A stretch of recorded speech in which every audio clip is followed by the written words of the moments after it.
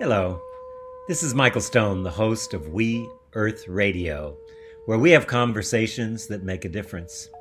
We're committed to bringing you leading edge thinkers in the areas of environmental restoration, social justice, conscious evolution, and spiritual fulfillment.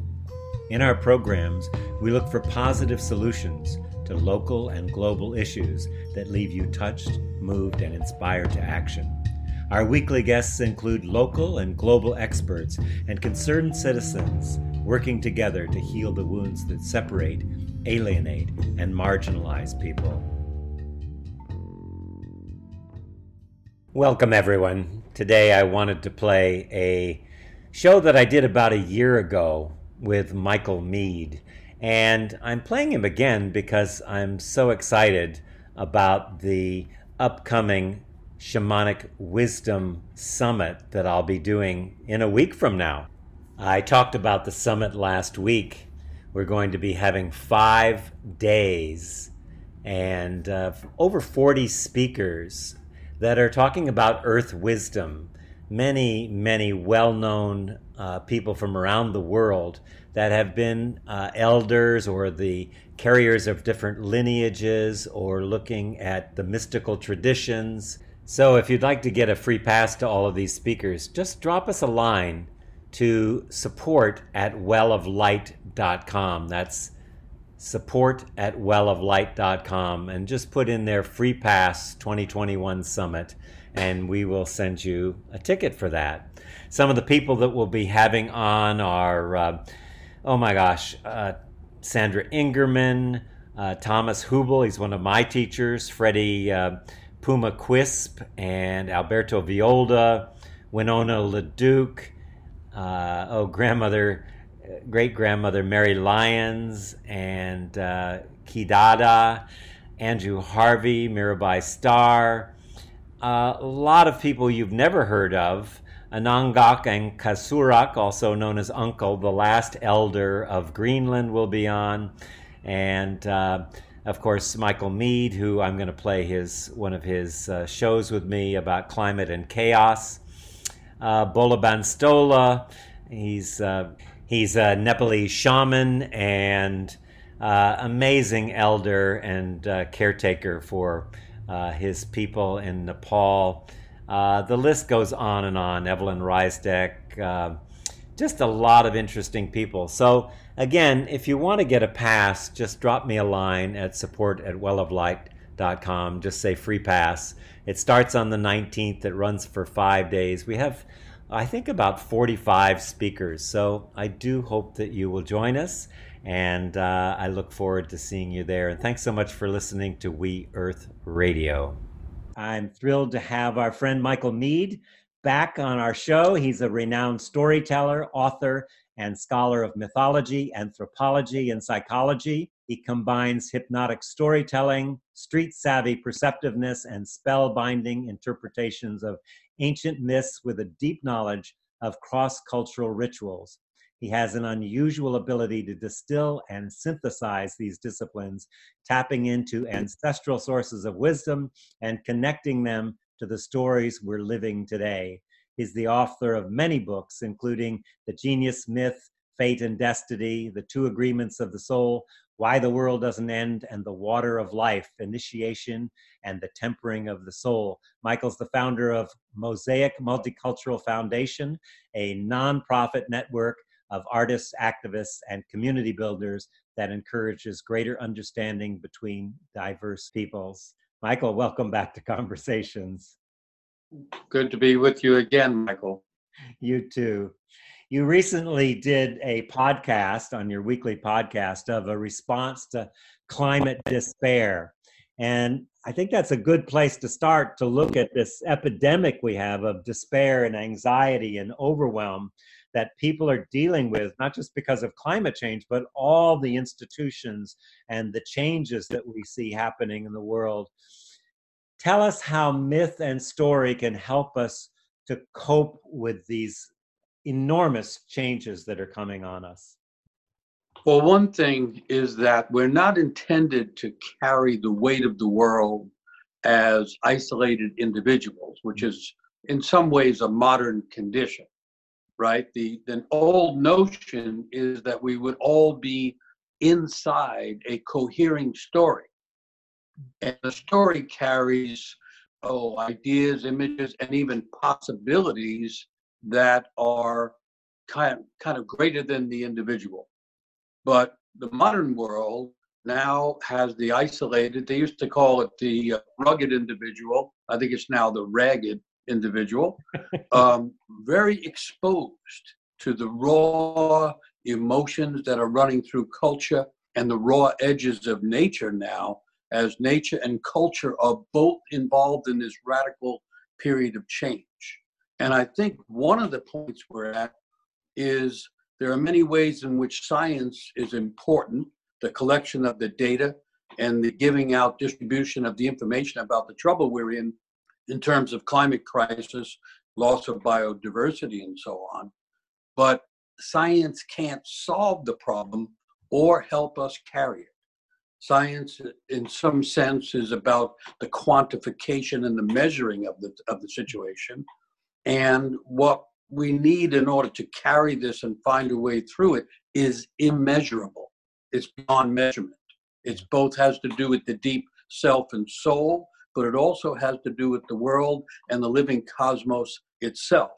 Well, the Greeks had this idea that you had to account for the world in two different ways. One form of accounting was logic, what we call rationality now, which is what modern culture says it's based upon. But the other logic was mythologic, the logic of story, which has to do with the heart. So science and rationality can say, wow, there's a big disconnect here. And here's the edges on which it's all unraveling. But I think it requires mythos, imagination, story, narrative intelligence to find the places to reconnect again and figure out how the human imagination and the human soul can help reconnect culture to nature, reconnect the individual soul to the soul of the world. It's interesting because science has given so much in the modern world and made life more simple, but at the same time, it keeps us in that box of the myth of separation. I mean, at one point before, say, the 16th century, 17th century, the Newtonian Cartesian paradigm really took hold. But before that, there was the mythic world and there was the objective world, and they were able to live kind of in harmony. When we started looking ourselves as objects in a world of objects and everything was measurable, we lost that connection. You talk about community. We lost community. We lost our connection to the natural world, to the magic of creation itself. How do we find our way back out of that box and into a collaborative you and me rather than you or me world? Well, one other thing I think we lost was the intermediaries. They used to call them the invisibles or the intermediaries, so that each place had the genius loci, the spirit of place. And each tree had a spirit, and the stream trying to run through the land had spirit. So there was a middle ground that was the ground of betwixt and between. Is it real or not real? Is there a spirit of place or not? You can feel it in certain places. A human can arrive at a place and go, oh, this is my home. I need to be here. How do you explain that? There's a spirit of place. The soul connects to it, and it changes our life. We lost that middle ground in this exaggeration of object and subject. So then another way to consider the middle ground is the liminal space. And this is something I've been working on. In other words, you could say that we're in the midst of a collective rite of passage. The first step in the rite of passage is separation. You mentioned it in the myth of separation. We've been in that separation place for a long time, mostly without knowing it on a collective basis, kind of in the dream state of technology and objective worldview. And so now we have to actually own that separation. That would be the first thing. That's the struggle of climate deniers and so on. Get to the point of realizing we have separated ourselves in a very serious way from nature, from the spirit of life and many other things. And so we have to inhabit and be genuine witnesses of the separation. And then that's one way to look at that. The second step in the initiatory process of rite of passage is the liminal world, the betwixt and between, the place of challenge, ordeal, but also the place of awakening to a deeper state. That's, I think, what we're in. Science can't provide the answers, even if it can provide the nature of the problem. And so we're in that unknown betwixt and between, where objective information won't solve it. We need this awakening from the depths of the soul, which is also the way of reconnecting to nature and finding things that might maybe seemed impossible before, not finding them through technology, but finding them to the internal science of the soul. I love that, science of the soul. I'm reminded of my late friend, John O'Donohue, who was a big influence in my life. And he used to talk about the Irish, I think it called it Tiranogue or something like that. Said it's a yeah, right, exact, Tiranogue, yeah. And it's a place that's way far, far away, but it's just right over your shoulder. And Yes. I think of it as this place of the magic. We've lost a sense of the magic of life. And that's one of the things I love about your storytelling, it and the myths that you share.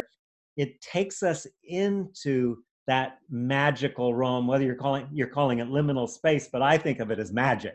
What are your thoughts about that place that is so right here and yet so far away for so many people? Yeah, I think magic is a great word for it, although, in a way, magic is the word for change. I mean, change is the magic of the world. And so nature is a constant reminder of the capacity to change. I mean, that's the deepest intelligence in a way of nature. And so we're trying to reconnect to nature. And I think we do that through our inner nature. We're not disconnected. We just believe we are in a certain sense. But I think there's two parts of that. The Irish idea, they called it the other world. It's also the inner world. It's also the underworld. And I think that's where the trick comes. They used to say that when you step, it's one step from daily world to Tir na nog. But in that step, whatever we are carrying becomes amplified to a great degree. So if we're connected to a feeling of love, we step into the other world and we are in that place of great love and beauty and interconnectedness. But if we're carrying anxiety, then we step into that. That was one way to understand the other world. And so now I think both things happen in this betwixt and between. We have to reconnect to the amazing magical potential of life, but we also have to suffer the sense of loss and anxiety, depression, and despair. It's just part of the honesty of the situation. The difference is despair, comes from the French, despérer, to be without hope. And the difference, one way to understand the difference is in the other world, we lose common hope. Most hopes are too superficial anyway, or too naive. But the loss of hope leads to that dark night of the soul that the Irish knew very well also. And in the depths of the dark night of the soul is the imagination trying to come into the world through us. And so the fear that people have right now, people have a fear of fear, and yet fear can be the guide. People have a natural resistance, perhaps in this culture, especially to despair, and yet despair is the way in which the new vision is born. Mythologically, we're in the period of disorder. We had this orderly, kind of pretend orderly world of subject, object, and all its technology and all its structures. And now it's flat out not working. And so in leaving that behind, we don't go to the new vision of the world right away. We have to go through the darkness, because that's also what creation myths say. It all began in chaos. When it needs to begin again, it goes back into chaos. And chaos involves that layer of the psyche and soul that's turbulent, uncertain, tumultuous. And it's by going through that we find the hidden order trying to arise from all the disorder, mythologically.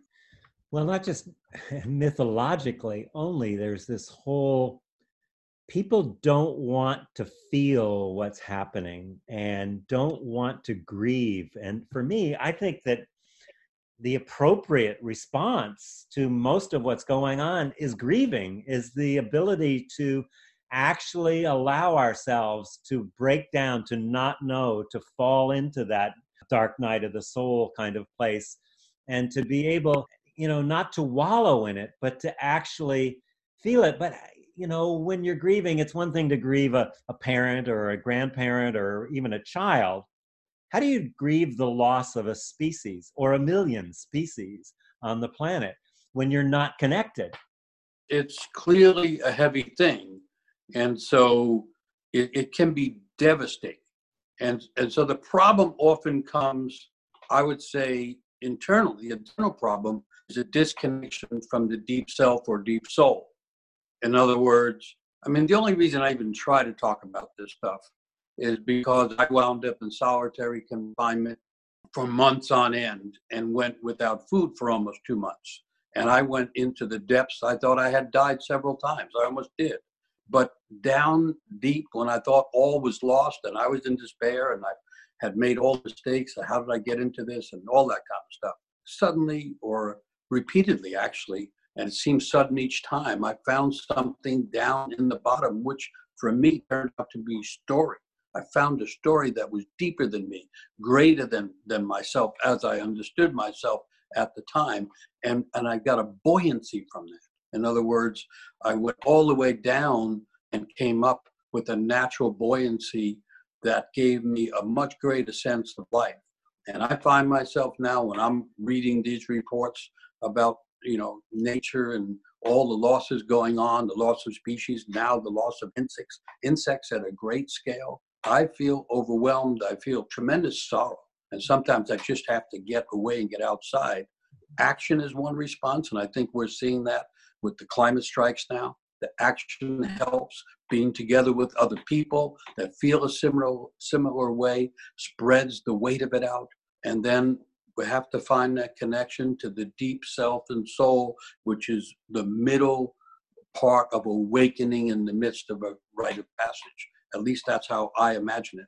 And that's a challenge to people because a lot of modern people think they're empty inside. And Jung, for instance, said, if you follow the soul all the way down, it turns into the world.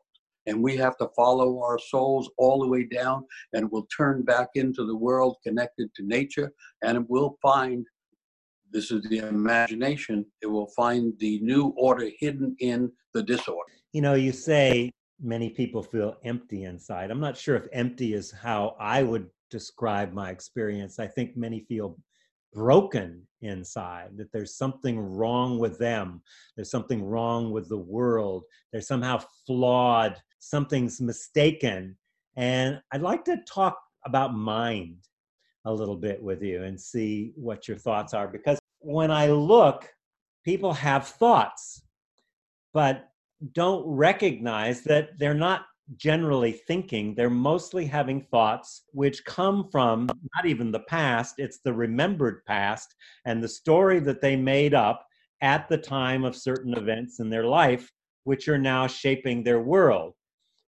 So they think that thoughts are somehow a reflection of reality, when in fact, they're often the thing that's creating the reality that they're in. So the challenge is that the more people try to change their thoughts or resist their thoughts, the more solid they get. You can't change your mind with your mind, so to speak. So how do we deal with these mental constructs that create these thoughts that we believe are real, and they keep us separate and they keep us from tapping into the actual soul essence that each of us is born with? Is that clear? No, it is clear. It's clear. And of course, it has to be the change of mind and heart at the same time. I don't know why I'm thinking in Greek terms this morning, but the Greeks had the word metanoia. Meta meaning beyond, greater than, and noia, change. And so what's needed is not an adjustment of the mind. Hillman used to call that moving the furniture in your mind. That's not what's needed. What's needed is a radical alteration, a complete change. And so that's based on the idea that there's something deeper than the story that we're telling ourselves about ourselves, which often has some value once you break it open. You realize that's the story I made in order to survive the abuses and rejections and abandonments of childhood, for instance. Yeah. And then we have to say, no, that's a real thing. And I did learn about feeling in that process, and I did learn about fear, but there's more to me than that. And then I keep going back to this rite of passage initiatory dynamic, because I think that's the archetype that is below everything going on. And in that, there's I guess it's an assumption. So this is the idea part, that there's a deeper sense of self that is umbilically tied to the natural world, to the mythological world, to Tir na Nog, the world of great imagination, and to the cosmos. We're actually in the midst of a cosmological crisis at the same time as we have a climate crisis, in the sense that we have been told we are separate from everything in the world. And people have built civilizations on that idea. And the old secret was that the uniqueness of the individual human is threaded directly to the center of the cosmos as well as to the center of nature. And so the struggle is to actually find the thought of that and the feeling that goes with it. And it's often when we're under pressure and in duress, we're actually closer to it. I mean, I've done a lot of work with young people. I've done a lot of work with people in prison and people in the margins and on the edges. And one reason is that they're often closer to change. The more comfortable I am, and comfort often is, I'm comfortable in the story I tell myself that limits my life. I'm comfortable with that. Yeah. You know, that's better than the unknown. And then people get to an edge, they get to the margin of life, and they realize it's the unknown we're looking for. When we come to the edge of what we know about ourselves and about the world, we're actually closer to changing, and we're closer to gaining knowledge. So that, to me, is back to liminality between the world that was, that we no longer can trust or even sustain, and the world that's trying to come to be. And, you know, I wrote that book saying why the world doesn't end, because the word end doesn't end. The word end means remnant. And so from the end, there's a remnant that starts it again. And that's supposed to be true individually. I can feel I'm at a wit's end, and I'm actually closer to a greater sense of wit. I mean, that's the old idea that I'm kind of fighting for in my own life, but imagining that culturally we have to get there. Yeah. A good thing to hold and inquire into as we walk through life, that whole issue. One of the things you talk about, I'm going to come back to mind, and then I want to bring that together with the heart part you were talking about. In your podcast you just did, I remember you said something about that we need to be tough and tender-minded, take a tough and tender-minded approach to facing all these crises that are here. So talk about that, and how does that relate to dropping into the heart? So it's an old idea that says that humans have survived because of two qualities: being tough-minded, the survivalist, you know, kind of quality, and being tender-minded, which is a reference to the dreamer, the one connected to the heart, understanding being that the dreams live in our hearts. And so we have to be both. And when we look at the world the way it's being described and handled now, science gives us that tough-minded look. We have to look at the loss of species. We have to look at all the damage being done to the water system, the erosion of healthy land, all that kind of stuff. That's required to be alive right now and to take a part in things, to take part. But also you have in the tough-minded, people think they're going to pass laws to solve it. People think technology is going to solve it. All of that is tough-minded stuff. That's hard-edged stuff. But what is also required, and maybe more so in some sense, is the tender-minded, the dreamers that have been part of the survival of humanity all along. That's the healers. This is where the heart comes in. It's the healers. It's the lovers, the dreamers. Nowadays, people use the word shaman, the medicine people. You know, in the Native American myth, they say everyone is born with the medicine they're for. There's a medicine inside each person, just as there's a medicine inside each thing growing in the world. There's a beautiful myth of how the one who created the world tells the first people, some people get sick, and most people ignore it because they didn't even know what sickness was. They didn't know what healing was because they didn't know what sickness was. But there were 4 people who went out each evening and looked into the darkness. So those would be the tender-minded ones. And they're feeling the weight of those who are ill. And they're feeling a disconnection, something's wrong. And the one who created the earth, that's how they characterize the creator, speaks to them and says, for every sickness on the earth, there's a cure. For every illness, there's an antidote. For every problem, there's a solution. Gives them that knowledge, and then gives them each a song, as if to say, on the tender-hearted side, knowledge, healing, and music all come into the world at the same time. And I take those ideas, I call it applied mythology. And for instance, what I need these days, and a lot of people need, is some ecstatic experience, some experience of love and beauty, because it's an antidote to the grief and the terror of what's going on and the anxiety. And so on the tender side, you have reconnecting to the dream of one's life and the dream of the world.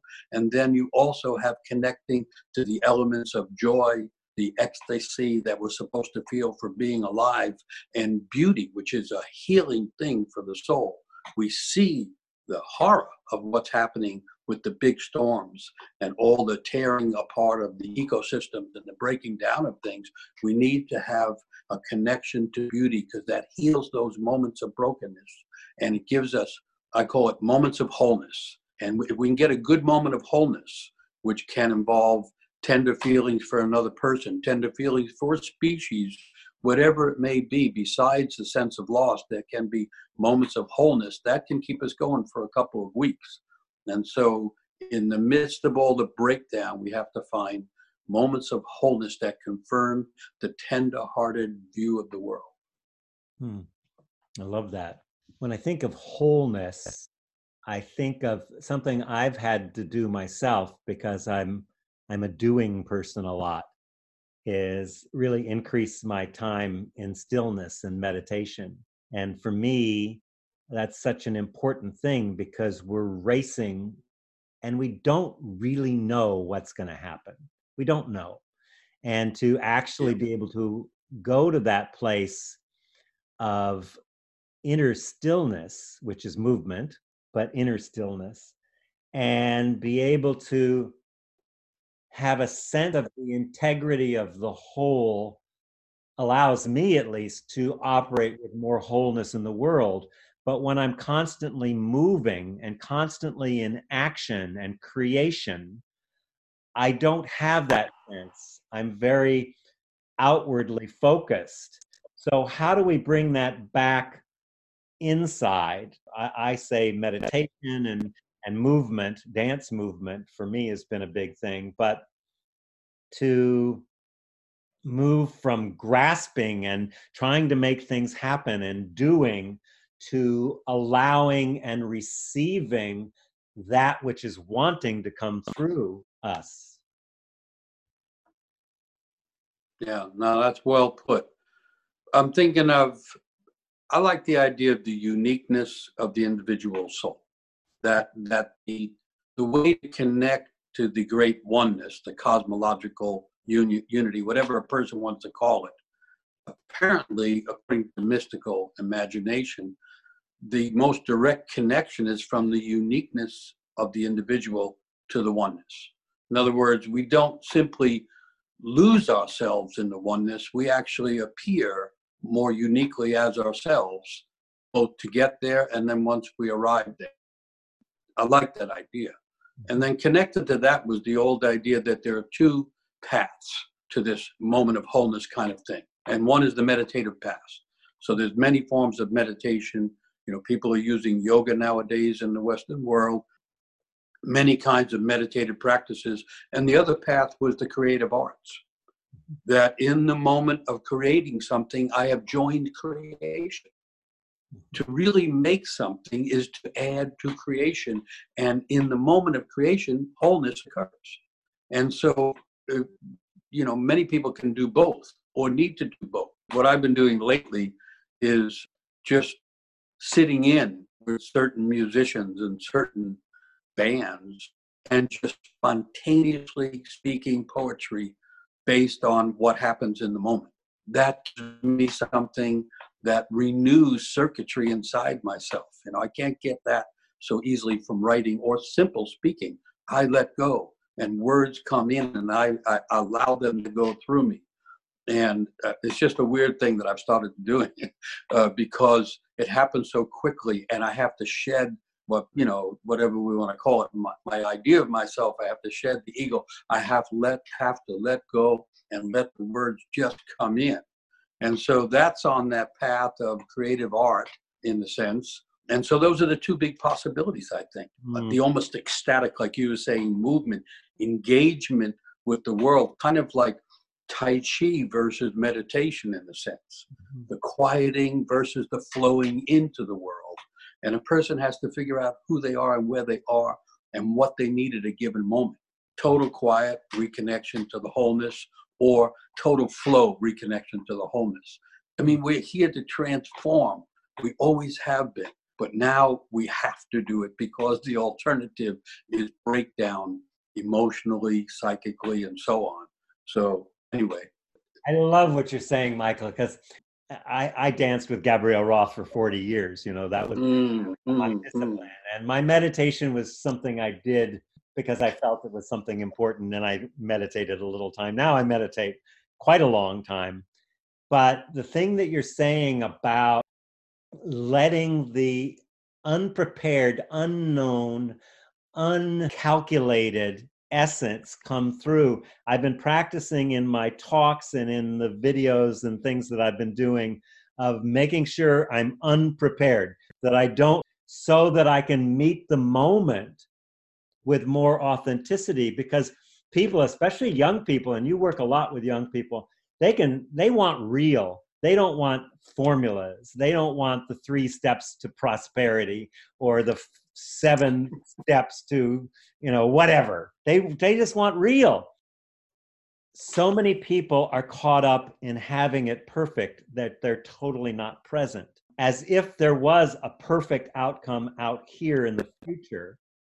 And when you can't allow what's here in the present, say it. Draining life from the future. Yes, that's exactly what I was saying. I was thinking of draining life. I was thinking of the Heidegger quote that about the House of Being, that nothing in the future can happen unless it's here now in the present, and instead of a trajectory to where you're going. And so I'm like engaging in the same practice that you're doing, is like, okay, how can I just be with what's actually here and wanting to move through me right now? And that's an art, that's a talent that I don't know how, because people will prepare and prepare. I have some people that I coach that, want to get it right and everything, as if we live in an objective world that doesn't recognize that it's actually a subjective world all the way.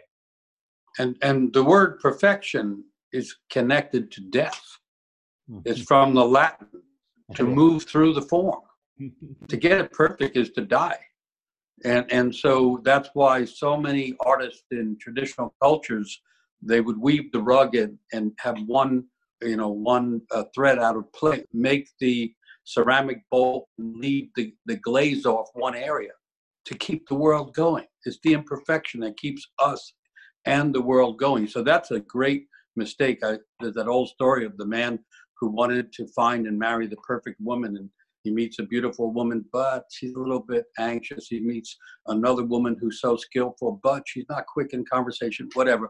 He keeps looking on. And finally, he finds the perfect woman. And the only problem is she was looking for the perfect man. So she rejects him. And they both lose out on the real proposition of the world, which is to fall in love with someone and something as often as possible. And from the tender-hearted, view of the world, we have to keep that tenderness in our hearts, or we will be crushed by the amount of change going on and the weight of what's happening. But as they used to say, the soul comes to the world when it wants to do something. So I'm just starting a new course that I've just been putting together on being a cultural mystic instead of sitting in a cave, actually using everything in our life as an opportunity for growth and awakening and healing. Mm. And one of the areas you just mentioned in your little parable there about the perfect man or woman is relationship, because it is such an amazing place for growth if we actually can stay present, if we can be present to the relationship in a way that the triggers that happen are happening so that we can actually grow and evolve. We tend to make it about the other person until we've had 3 or 4 relationships and they all had the same problem. But that opportunity and that edge, not only in romantic relationships, but say work relationships and others, that when we get triggered, we think that the triggers that happen are in the way of our connection, as opposed to the way to a deeper connection with ourself and the other. Talk about that kind of dance that's available in deep relationship. Yeah, I mean, is it the obstacle or is the obstacle the way? And I'm with you on that. I imagine that the deep self or soul is always trying to take the experience of our lives and use it as the threshold through which change can occur.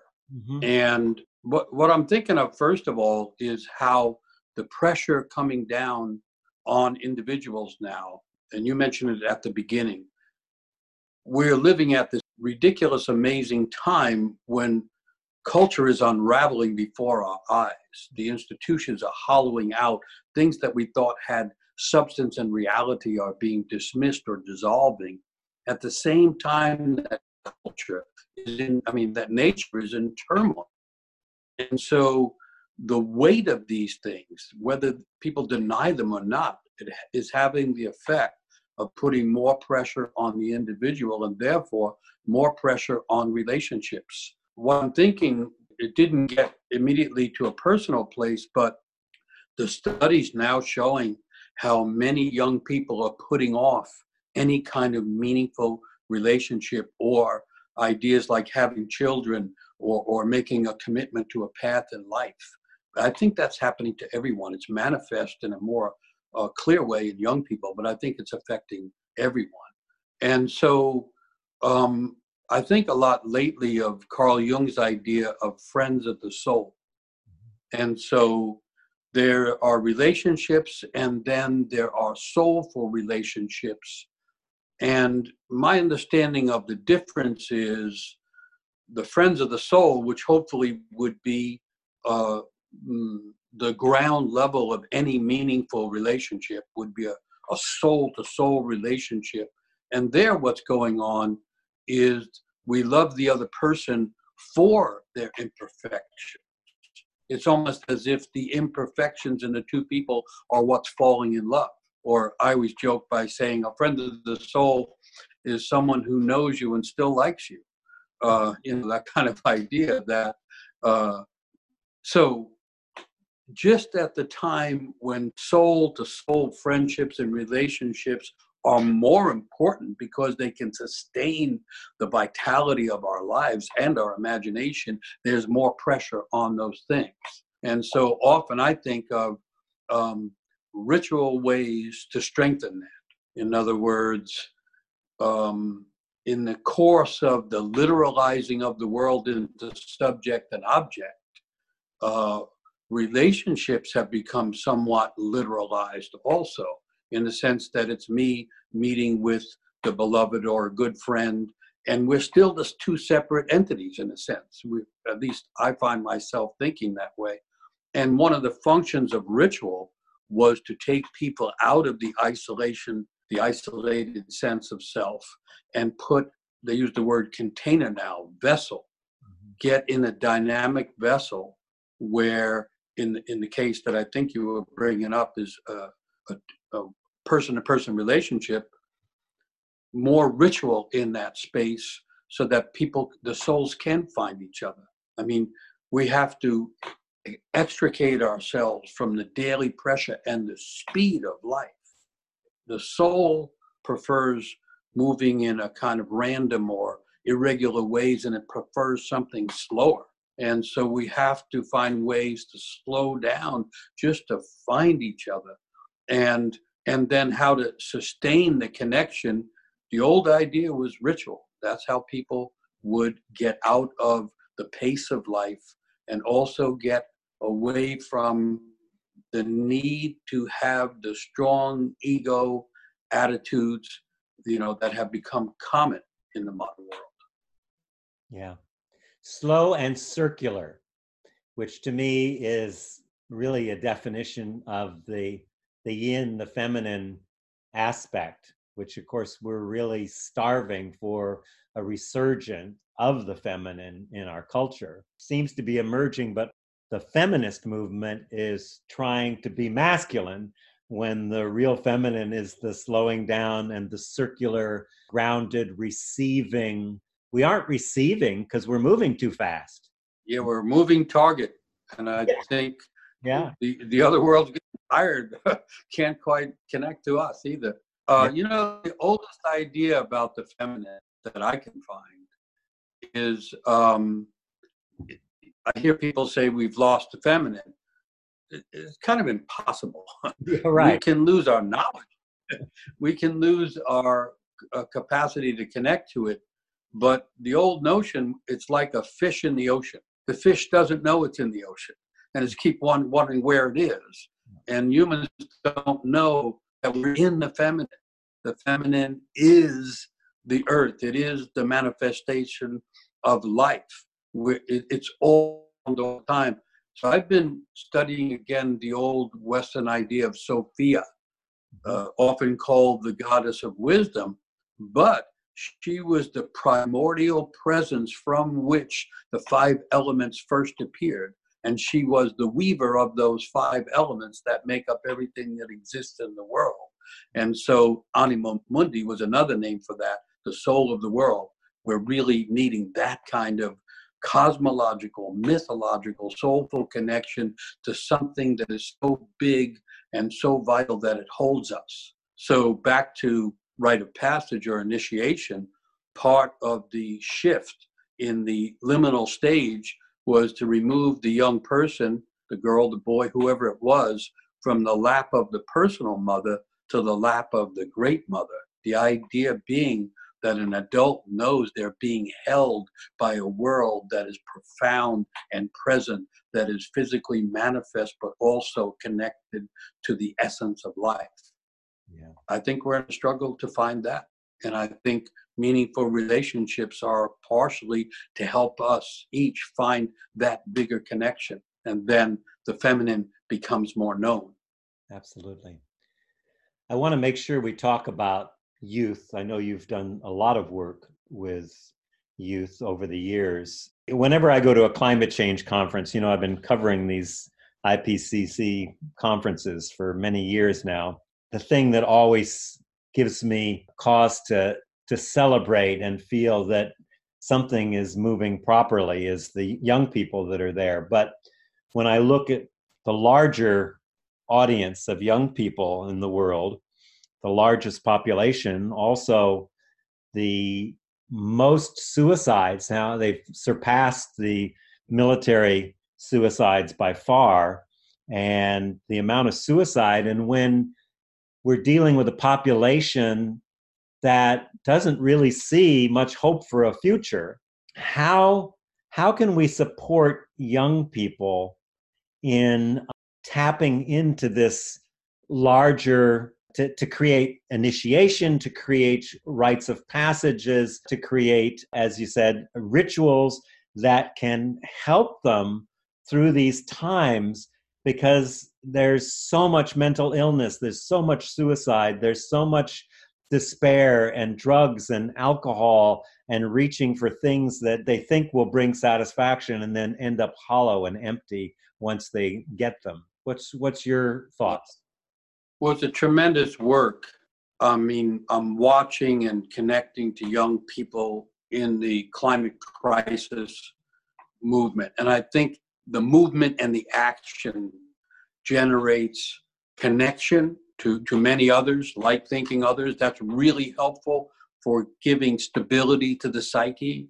And the idea of doing something deeply meaningful. The idea that we're here to make meaning in the world and that we are frail and small compared to the world and the cosmos, and yet we are connected to that world. I think young people are trying to find a connection to themselves when they're trying to find a connection to nature.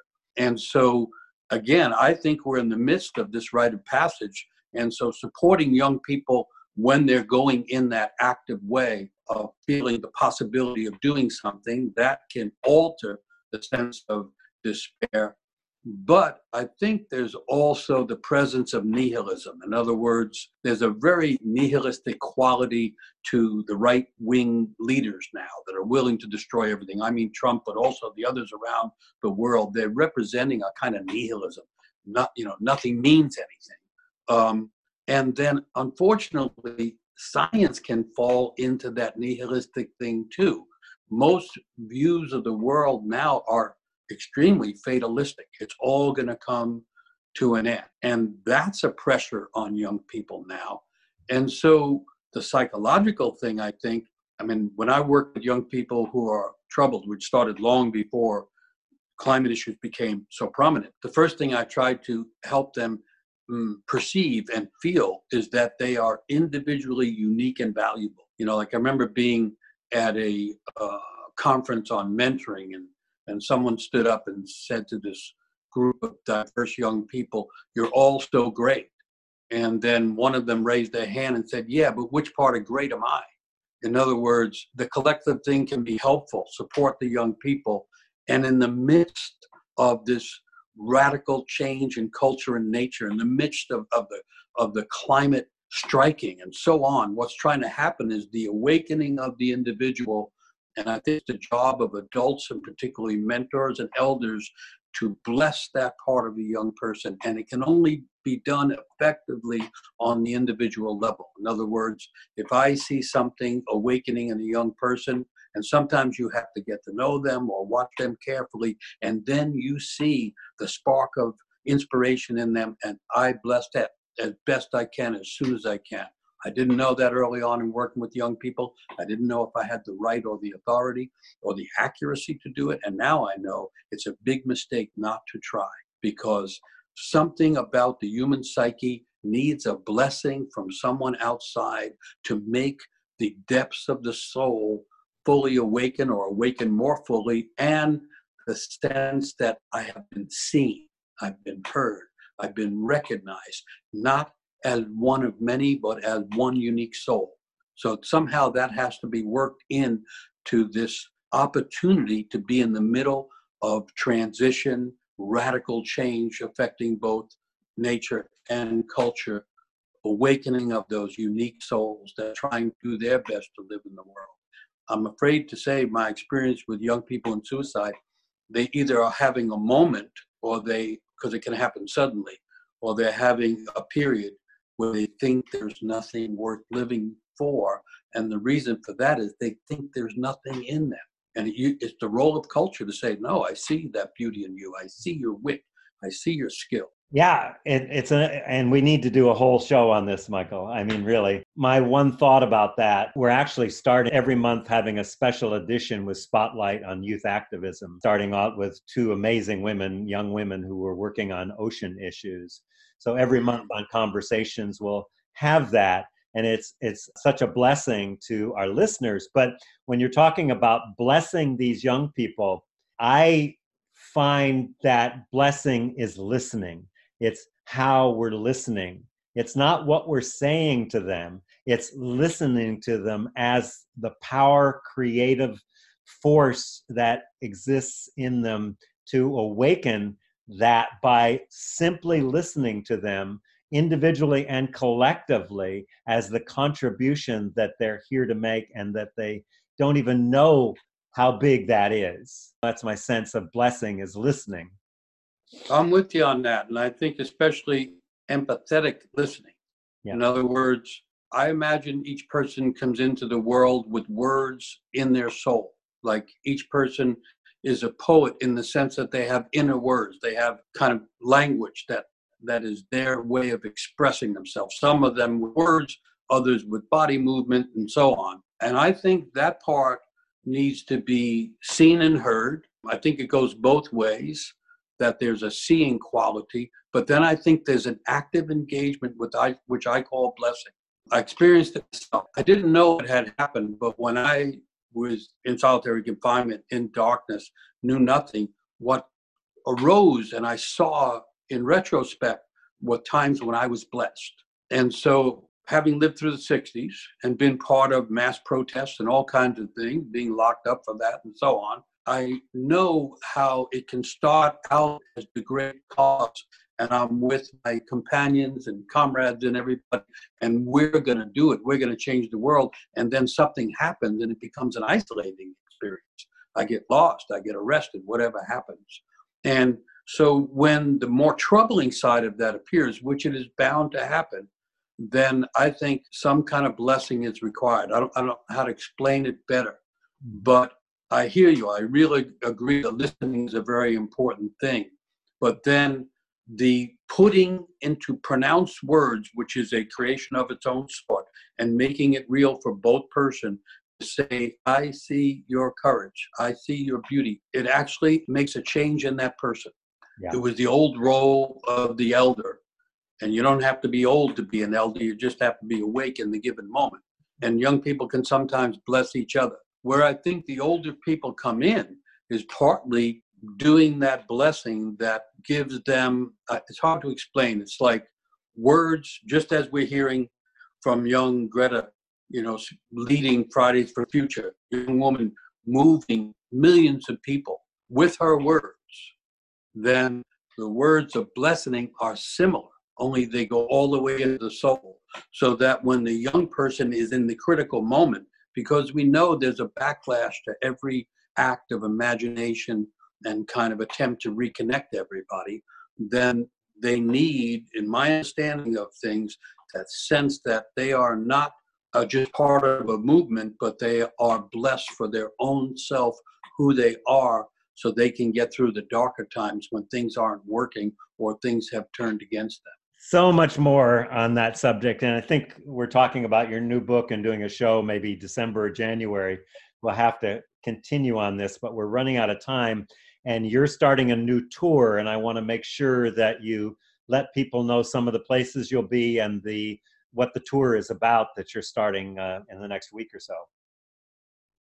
Thank you. There's two parts to it. I'm doing a series of evening events, public evening events that I'm calling Chaos, Climate, Creation. And I'm trying to show those three things as related.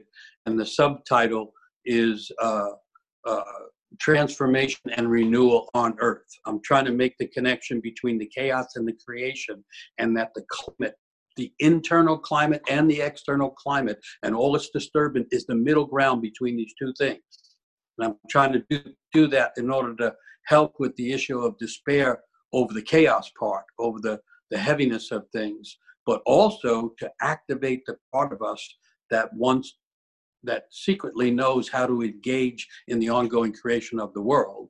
And then the second part of the series is workshops that I'm calling the Heart of Transformation.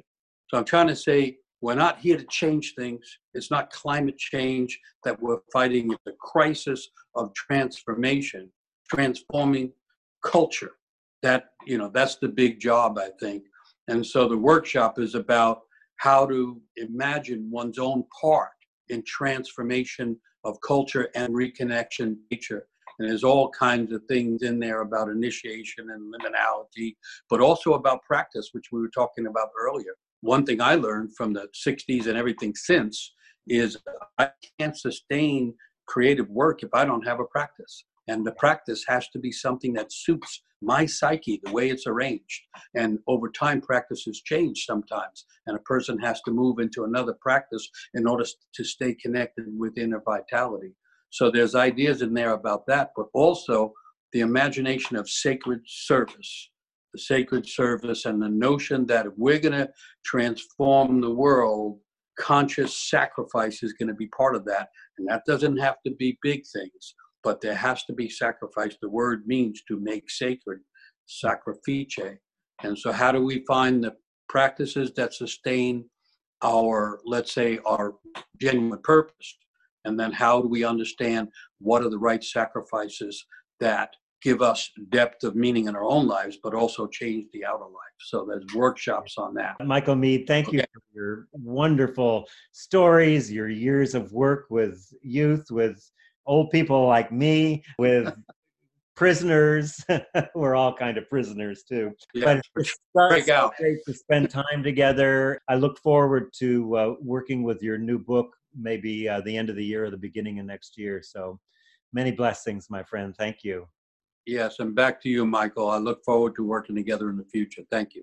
And just another reminder, you can hear Michael and so many other people on the Shamanic Wisdom Summit coming up on the 19th. If you'd like to get a pass for that, just send us a note, an email at support@welloflight.com and just write in it, in the title, "Free pass, please," and we will send you a pass for 5 days and over 40 interviews that we've done. And it's really a beautiful, beautiful project with so many amazing people that we'll be having there.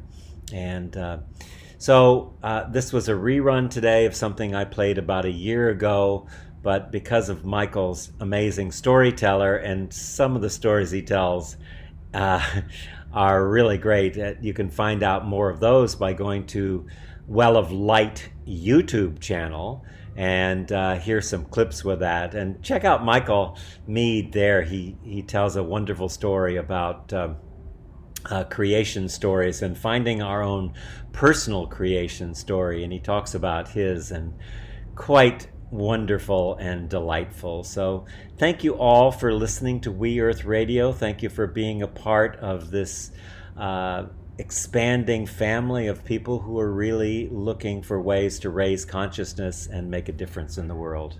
Bye for now.